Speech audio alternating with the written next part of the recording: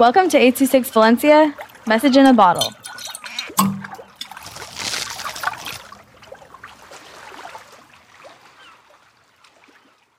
King Carl's Amazonian Adventure by Ruslan and Emma with 826 Valencia. In my previous adventures in Sierra Leone, I was in a trading market that sold all sorts of spices, produce, and silk. The market was always busy with different moving parts. An alligator carrying a rolled-up carpet, a leopard traveling with geodes and jagged crystals. Rich language filled the air and conversation flowed. There was such action, with animals who bought and sold. I smelled saffron and cinnamon, and there was a cool chill in the air. I knew something was about to unfold in front of my eyes. I couldn't help but overhear two sly spider monkeys quietly conversing about a hidden emerald that was apparently deep within the Amazon forest. They sat against a spice cabinet, near a quiet cellar, who too seemed to eavesdrop on their chatter. I was enticed as one described its power. It could unlock a cave with unknown bearings, and I was tempted with the opportunity to add to my emporium. The cavern was supposedly located in a town quite familiar to me, far into the Amazonian jungle. I couldn't believe my luck as a collector of oddities. My imagination went wild, pondering what could be held inside the cave. The ape was just about to note the location of the gem when I heard a crash. The very spice shelf they were sitting against fell, releasing a chaotic dust storm. The monkeys and I fled in different directions, running for our lives, and I was lost, with only hope and lots of determination on my side. I began my quest aboard a boat belonging to my good friend Tom the river dolphin, who had experience with the forest. We met along a journey to retrieve missing medication for young kittens in Australia. As we traveled across the Atlantic Ocean, the tropical air filled my nostrils. It smelled salty and oceanic, a familiar scent to me. The journey took numerous hours. The days and nights aboard the small ship were challenging yet eventful. We approached cobras along the bend of the river that stayed afar.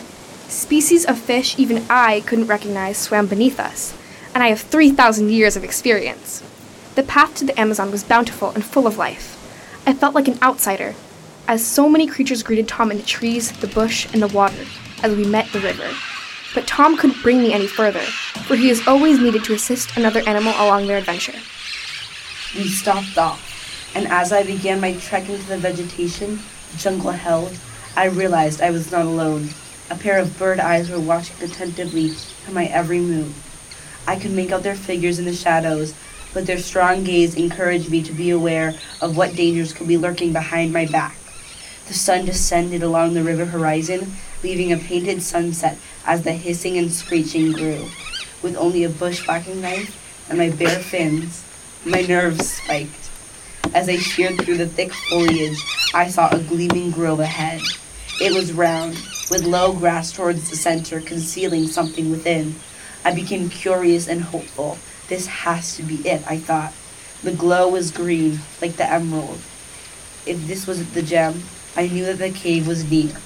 I carefully entered the clearing and found a pattern of squared steps carved into the hard rock floor. They were symbols. Some looked to be depicting a sun with glowing gold etches, some a moon with silver sheening spirals. Arranged to follow the edge of the grove, they curved inwards, spiraling like a maze. The steps alternated, randomly placed, so it seemed. It was a unique sight that was unlike any encounter I have been in. I had to make the right choices. This looked suspicious, and I needed to be especially cautious.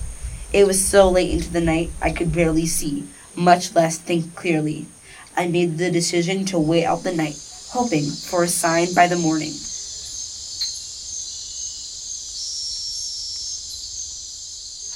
As I rose from my sleep, the sun was just beginning to lift from the horizon.